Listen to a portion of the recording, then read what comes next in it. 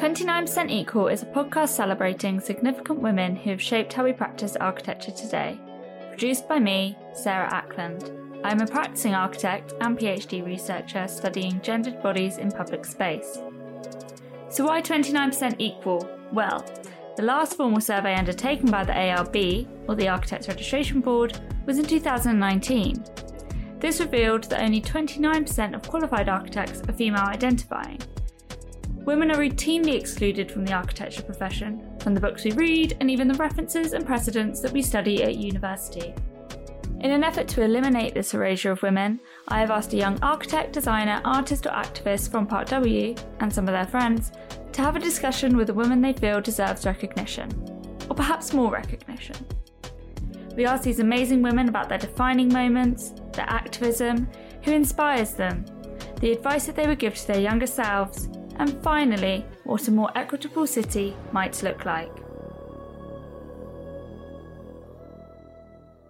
Hi, and welcome back to 29% Equal in conversation with Part W. In today's episode, Tahera Rouf, a friend of Part W, architect and associate at RCKA, speaks with the incredible Farshid Moussavi.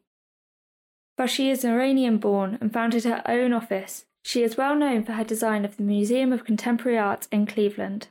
She has also been appointed an OBE and most recently received the Jane Drew Prize for Architecture. She is a professor at Harvard University, and during this interview she discusses her time working at Zaha Hadid's studio. She talks about learning and unlearning, and how it is really important to work for somebody else first.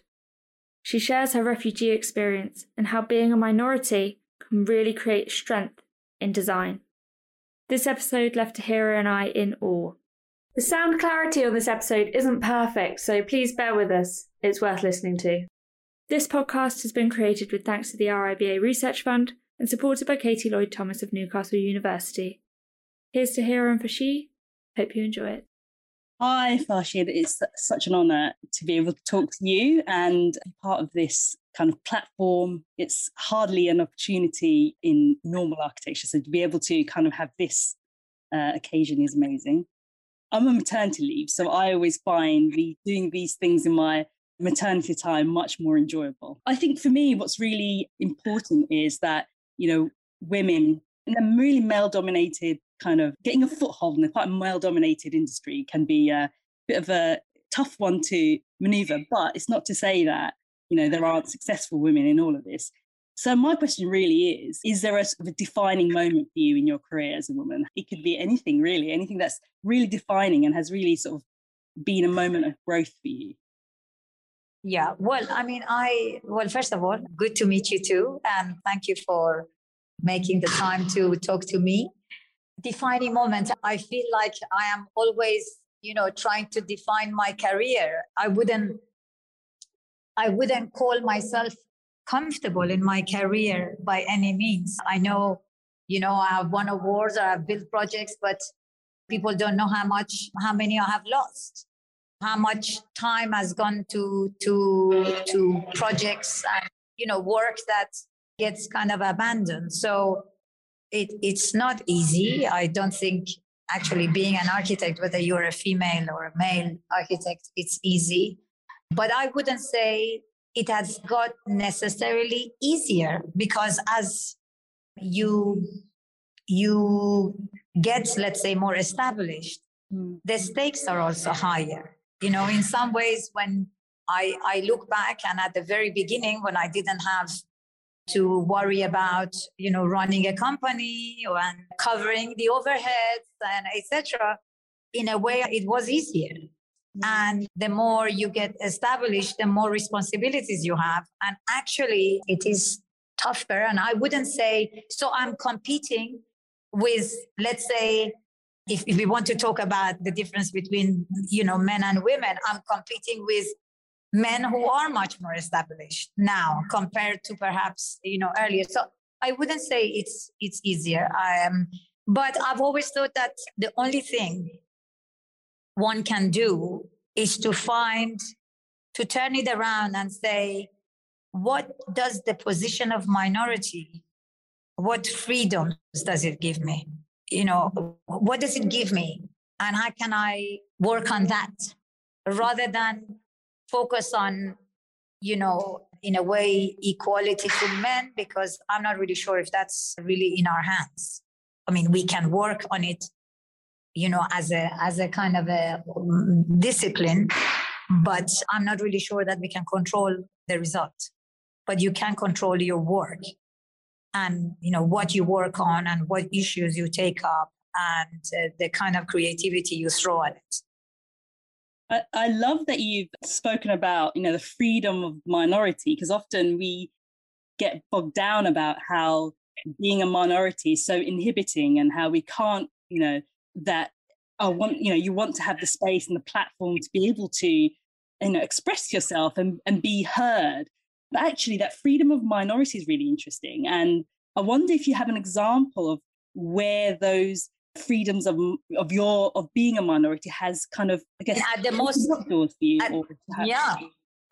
at the most basic level, think about it. When you are a tourist in a city, tourists are more free than people who are familiar with the rules and the codes and the conventions of a place. They can, take shortcuts that maybe people who are kind of from the place either don't dare to, because they know perhaps what might lie behind, but because of that they don't experience parts of a city, or perhaps they are into their routine and they simply stick. They don't explore, they don't go out of their way to look at anything out of what they just do every day and repeatedly.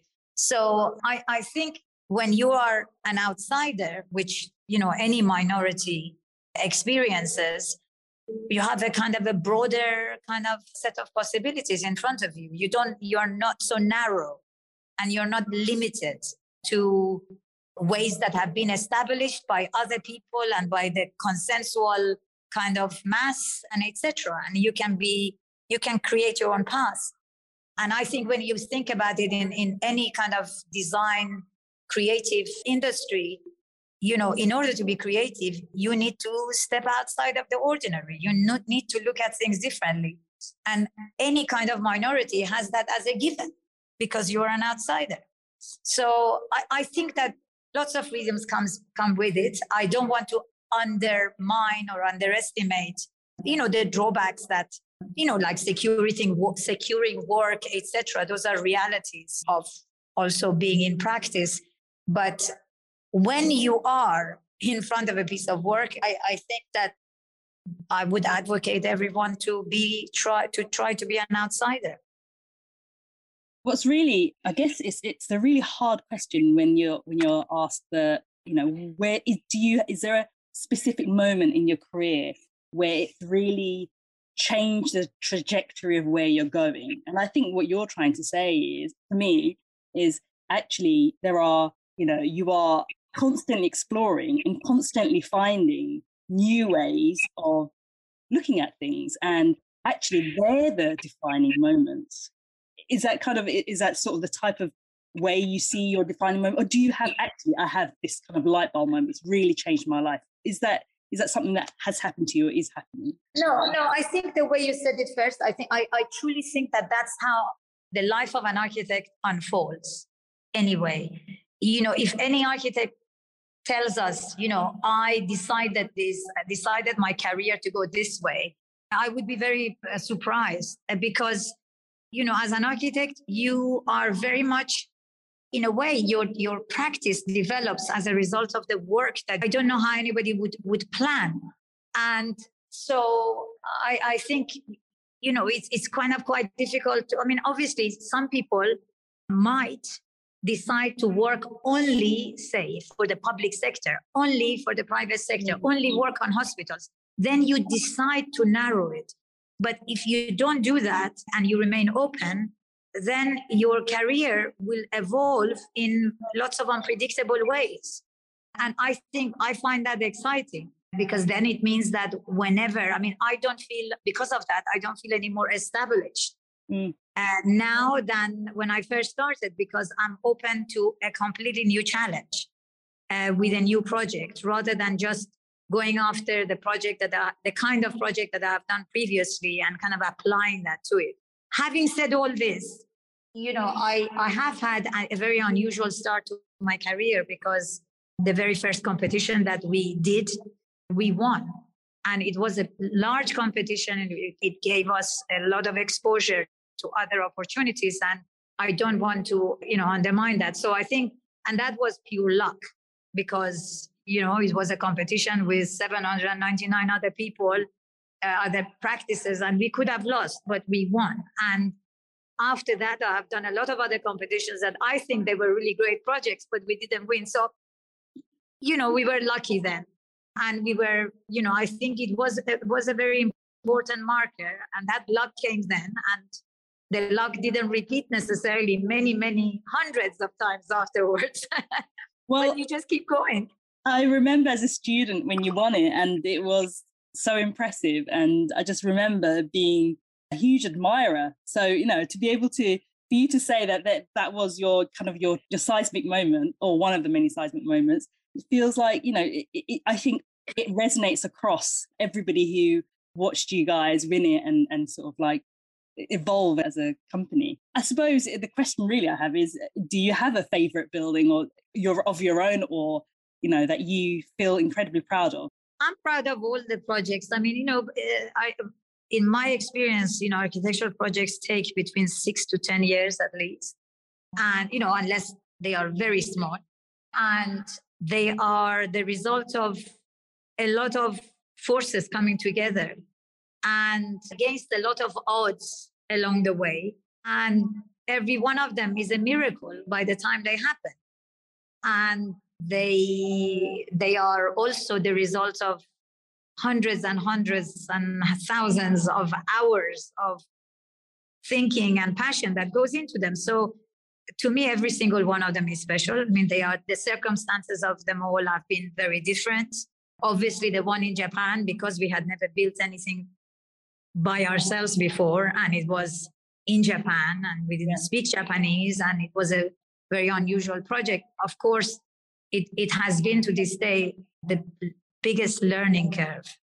Everything else that followed seems easier, much easier. Even if every client that comes after, they think their project has been unique and very hard, and can you do it, and etc. I think the Yokohama project has been the most challenging. But I would say every one of them has, we've had to learn how to cope with recessions along the way, how to cope with mayors, halting the project for a while, or, the budget being cut in half, and all these things that throw up, become hiccups in the process and force you to reassess the project and rethink it and see how you can steer it towards a kind of a new path of clarity. I think architecture is architectural practice, I think, is interesting because it doesn't stop surprising you. Yeah. So, and I guess you've had such an amazing sort of career, and you've done so many amazing projects. Do you ever see, a sense of activism in there? Do you think there is architecture is a platform for that? Yeah, I mean, I have a new book that is about to be released, and it's called Architecture and Micropolitics. So I'm very interested in the discussion of politics in relationship to architecture, but architectural politics, and how architecture can, be relevant in how, we deal with our day-to-day lives, or we deal with the planet, etc., through its own means, through, how can we be designing housing and addressing issues of, let's say, equality. Equity is another way to say it, or how we can address change, which is a hallmark of, our contemporary reality, and how we can allow people living in a housing block to have a sense of empowerment over their own space. if you think about perhaps if we look at schools, learning environments, how, circulation spaces that we used to think are just, in between spaces, between learning spaces, can actually be spaces for informal learning. Whichever building, let's say, typology we think of, there are different things at stake. And I think I see our role as architects in connecting the elements of buildings to these issues. Thinking about the relevance of the handrail, the relevance of the stair, the relevance of, structure, the relevance of the building envelope, and all of these things situated in different kind of buildings can carry different agencies. And I've been very interested in this. All my kind of function researches are very much about this. I mean, you could say function of, let's say, form, or function of style, or function of ornament. The word function is actually, you could exchange it for the word agency. The agency of. That's really powerful. I feel that architects often sit in a really powerful position in transforming spaces. We can either, do something and, we get our pay and we kind of carry on with our lives, or we can put something down and really think about, well, can I transform it to the person that's using? Can it be incredible? And I feel that a lot of the work that you're thinking about, what is that person going to experience when they're there? How are they going to use it? And is that something that it's grown? Have you recognized this as you've gone through your architecture career, or is this something that was embedded right from the beginning as a, the person? I think it's been there from the beginning, but I would say I've been trying to articulate it, and I've been trying to, let's say, through research and teaching, also perhaps find a way to, let's say, theorize it as part of how we think about the practice. I think after FOA, maybe we were more intuitive. I mean, I think that the Yokohama Port Terminal is both a project that works with, new means of kind of dealing with the process of architecture, given digital tools that were incredibly kind of, new at the time. But also, I think it is a very kind of social and political piece of work, because it took, a terminal that would have been just a destination, hundreds and hundreds of thousands of, yen would have been spent just to make a building that is most of the time empty, because large cruise ships don't moor at the building daily. And we turned it into a hybrid building, into one which is a kind of a public space. And over time, it's the buildings, what we introduced as the secondary use of it has actually become the primary use of the building. And the building is a building for anyone in the city, and not just people who are traveling through it. It is designed to treat everyone equal, because there are no stairs. In a transportation building, people who have any kind of mobility, disadvantage or disability are disadvantaged. And so there are many different levels that, it tries to introduce the idea of equality, the equality of the visitor with the citizens who are actually paying for it, because, it's a public project. The equality between people who might be using a pram or a wheelchair with people who are not. There are, people who might, the equality of people, big companies who might rent space in the building, but people who can just walk over the roof and, have kind of informal gatherings without having to pay anything. So I think these are there, but perhaps we didn't articulate them quite in those terms.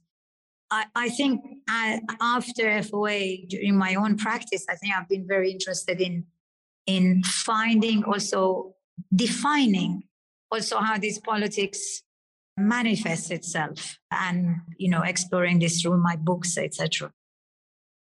I'm really interested in what you spoke about, equality in spaces, and I wonder whether actually, your perspective as a woman brings, or your lived experience brings that to life. The idea that making things, the equality of space, it comes from a lived experience, and I wonder whether that is for you, or that actually that's more a case of just being a bit of an outsider and being able to get a bigger perspective because you're an architect, and you have this kind of built knowledge of an architect, and it's where does it come from? Where does that sort of sense of equality of spaces come from for you? Is it from yourself? Yeah, I used to think that you start every project from being completely kind of neutral and opening yourself to every project as if it's a kind of a completely new start. But actually, the older I've got, the more I'm also conscious of the fact that you carry with you certain kind of attitudes that are subconsciously there, and that they are present when you make decisions at any one time. And I'm not just I don't just carry the minority, let's say, hat on as being a woman in a male-dominated profession. I'm also a political refugee, since the age of 14.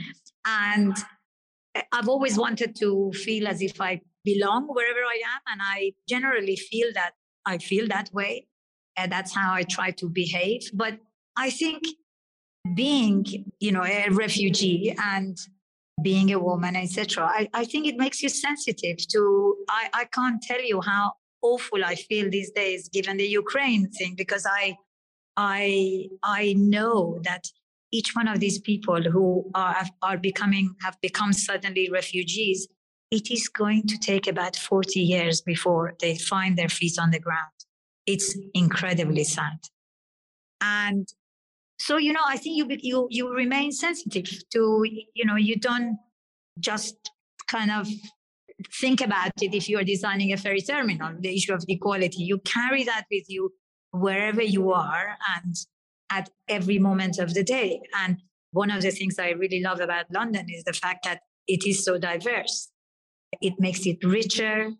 It makes you experience things because of the fact that other people are different to you, because you are not surrounded with people who are all the same. Yeah. You don't stop learning from other people. Yeah. No, amazing. I mean, it kind of nicely sort of segues into sort of my next question, like the idea that actually, you're amongst so many variety of people, and you yourself are, you had an OBE and etc. Amazing accolades like that. But for yourself, do you have somebody that absolutely inspires you? Forgotten woman, maybe, that you kind of it resonates with you as a person or your work? I mean, I can kind of name many people for different reasons, but for their work, because you said forgotten, because I don't forget that most people these days, we have a lot of channels to gain recognition. I think if you do good work, despite the fact that there are fewer women, we have channels. We don't need big journals anymore to share our work. And I mean, I love the fact that the internet has made it so democratic. So I think it would be hard to find a lot of forgotten people unless they are of an older generation.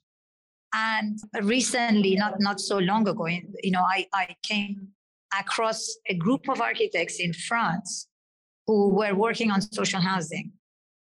And two of them were women. And one of them was not only the architect, but chief planner of this whole, let's say, town on the periphery of Paris called Ivry. Her name is Renée Gail-Houstet. And, her work is, to this day, I think, remarkable because, it promoted the idea of diversity, choice, ecology in social housing. She actually introduced a very good male architect to be introduced to this kind of big master plan that she was in charge of. Jean Renaudy and other architects, Ivona Bakskówska, who is originally Polish but is in France. So when I met Ivona and I came across the work of René, I was kind of amazed that this, dual kind of development in France had been absent from my architectural education. But I think that in France, recently, I think there's been a kind of a comeback, and they are now, I think the people are looking at them. I have been promoting their work and using them as role models in my teaching at Harvard. So hopefully, they are going to be, their work will be shared with lots of people. I think it's an exceptional development in France in housing. I think we have a lot to learn from them. And in your early career, you worked at Zaha Hadid. For you, was she a woman that, she was, I suppose, for her time, a woman of, really, really quite in a movement that had a lot of men in it. And I wonder whether when you joined, you saw Zaha as a feminist and a woman that you looked up to, or was it something more of a mutual, she is an architect and that's the first thing that I am here and I'm learning from? What was your very early sort of experiences of that? I was an intern in her office. So I was a student, right? So I think it may have been from my maybe first year in architecture, in the summers, when I would come back to London or to the south, my parents were in Brighton, I would go and I was an intern. I didn't work on any kind of project in that sense, but would be helping out with different things. I think Zaha was, so it was very early days in Zaha's practice, right? Very, very small office, very few people there. I think she was, from very beginnings, an exceptional person, very confident, knew that she wanted to do the kind of work that she eventually ended up, building. So this was inspiring, her confidence was inspiring. I mean, I think that we need to remember that kind of confidence and being able to do with what she did also came with the fact that she didn't have to go and work for anybody else. Yes.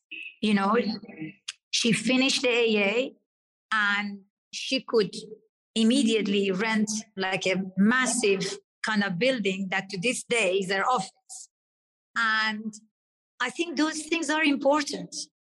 It's important because I was really lucky to win a competition.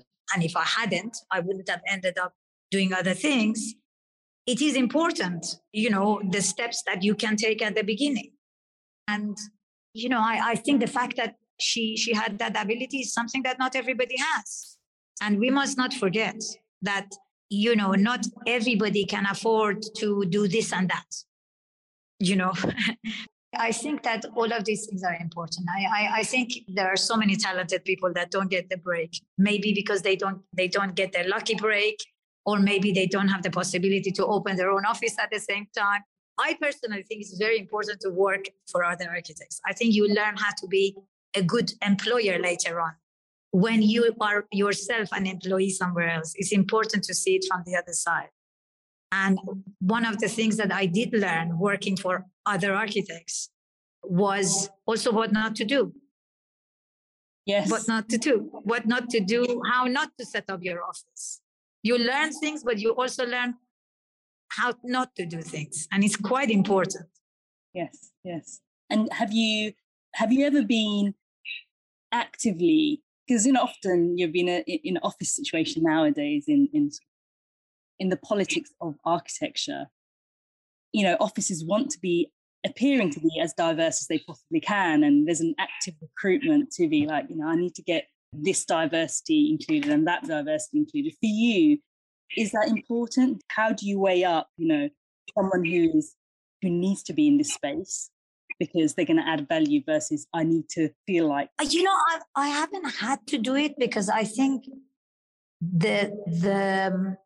I guess maybe because I was not born in the UK, we attract, a broad range of people from different places, different cultures. I am relaxed about that. We haven't had that issue, but I am conscious of it. There's been some times when, our female numbers are less than the male numbers, but I don't want it to become a forced thing, So if you were reflecting on your younger self and you had to give yourself a piece of advice, what would it be? I would say don't let anybody else define what architecture is for you.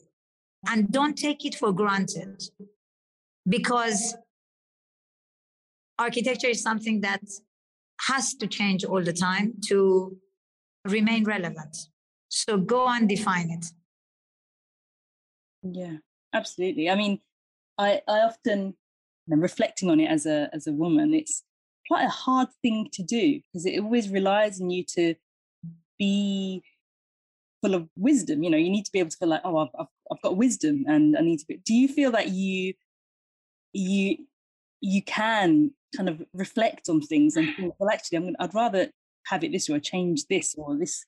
Do you ever do that to yourself, or is it very much like, well, actually, just took a course in itself, and the things that have happened, sequence of things that happen in your career have just taken its course, but there isn't anything that you would sort of say you'd do differently? There are things that I'm not good at, and I know them. The wisdom that I feel I have compared to before is being more clear about what I know and what I don't know, and what I am good at and what I am not. And that, I guess, gives you a certain confidence to be able to talk about things that you know and to say when you don't know. I think this is important. I think it's important because when you know what you don't know, then you go to try to learn about them or to collaborate with other people who know. And I'm pretty sure unless you really narrow down what you work on architecturally, you are always going to feel a little bit out of depth because you would never have worked on every single architectural problem. And frankly, the reality out there changes constantly. So even people who are highly specialized are constantly out of their depth because we need to constantly learn and unlearn what we know because reality out there changes. So you need to be relevant, and exactly. It's a changing scene, absolutely. And finally, I think that's makes me sort of wonder what your sort of outlook on society is. It's a kind of a broad, big question, but if you had to describe an equitable city, for you, what does that look like? What does an equitable city look like for you? It's one where, it's a city that is not defined by finance. And where everyone has equal access to it. And therefore, you find in a city like London, which is wonderful because of its diversity, you see that section of diversity at every point of every street. You don't spread this diversity horizontally, if you see what I mean. Like you say that, these people go to this kind of borough and those people go to that borough, that there is a true mixing, just because I think that we are bigger when we complement each other, because we extend, we fill each other's gaps. I think that a city which is not defined by finance. Because that in a way makes kind of, I guess, when that happens, you're no longer bound to put up the barriers. The moment finances make spaces even, there's no divisions, there's no barriers. You don't have the gated communities where one person enters in this door and another person enters in that door, because you can afford to buy that house just like the other person can. I mean, that's really powerful, and it's quite, it's quite telling of us as architects being quite in making that work. And I don't know whether you ever are conscious of breaking those barriers. Because, when you get a project, you see, well, actually, for me, it's really important that and you mentioned being, it was, quite inadvertently done. Yeah, I think as an architect, sometimes Yokohama was a very special case because it was an international competition, and we proposed an idea, and we were very lucky that the jury and the client were willing to embrace it. In privately, let's say, commissioned projects, very often these kind of ideas, you have to be subversive. You have to introduce them subversively to a project, because ultimately the person who is commissioning you is doing it because they want to earn money. So, you have to find other ways of doing it. But I think it's possible. It's not, you find different, let's say, scales of it in different projects. We worked on a museum in America, and at the time when we were commissioned to work on it, it required an entry fee, to access this private museum.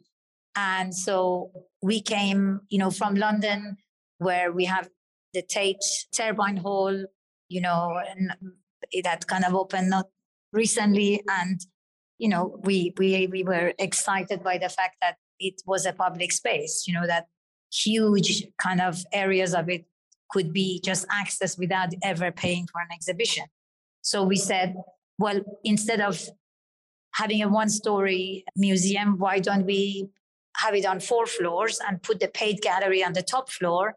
Then the first 3 levels are free for anyone to access, And then we made the public stair of the museum to extend even above the top floor, so that even those who don't have a ticket could see it from above. So, you can find ways as an architect to do it, but very often you do it as a kind of an agenda of your own inside the project.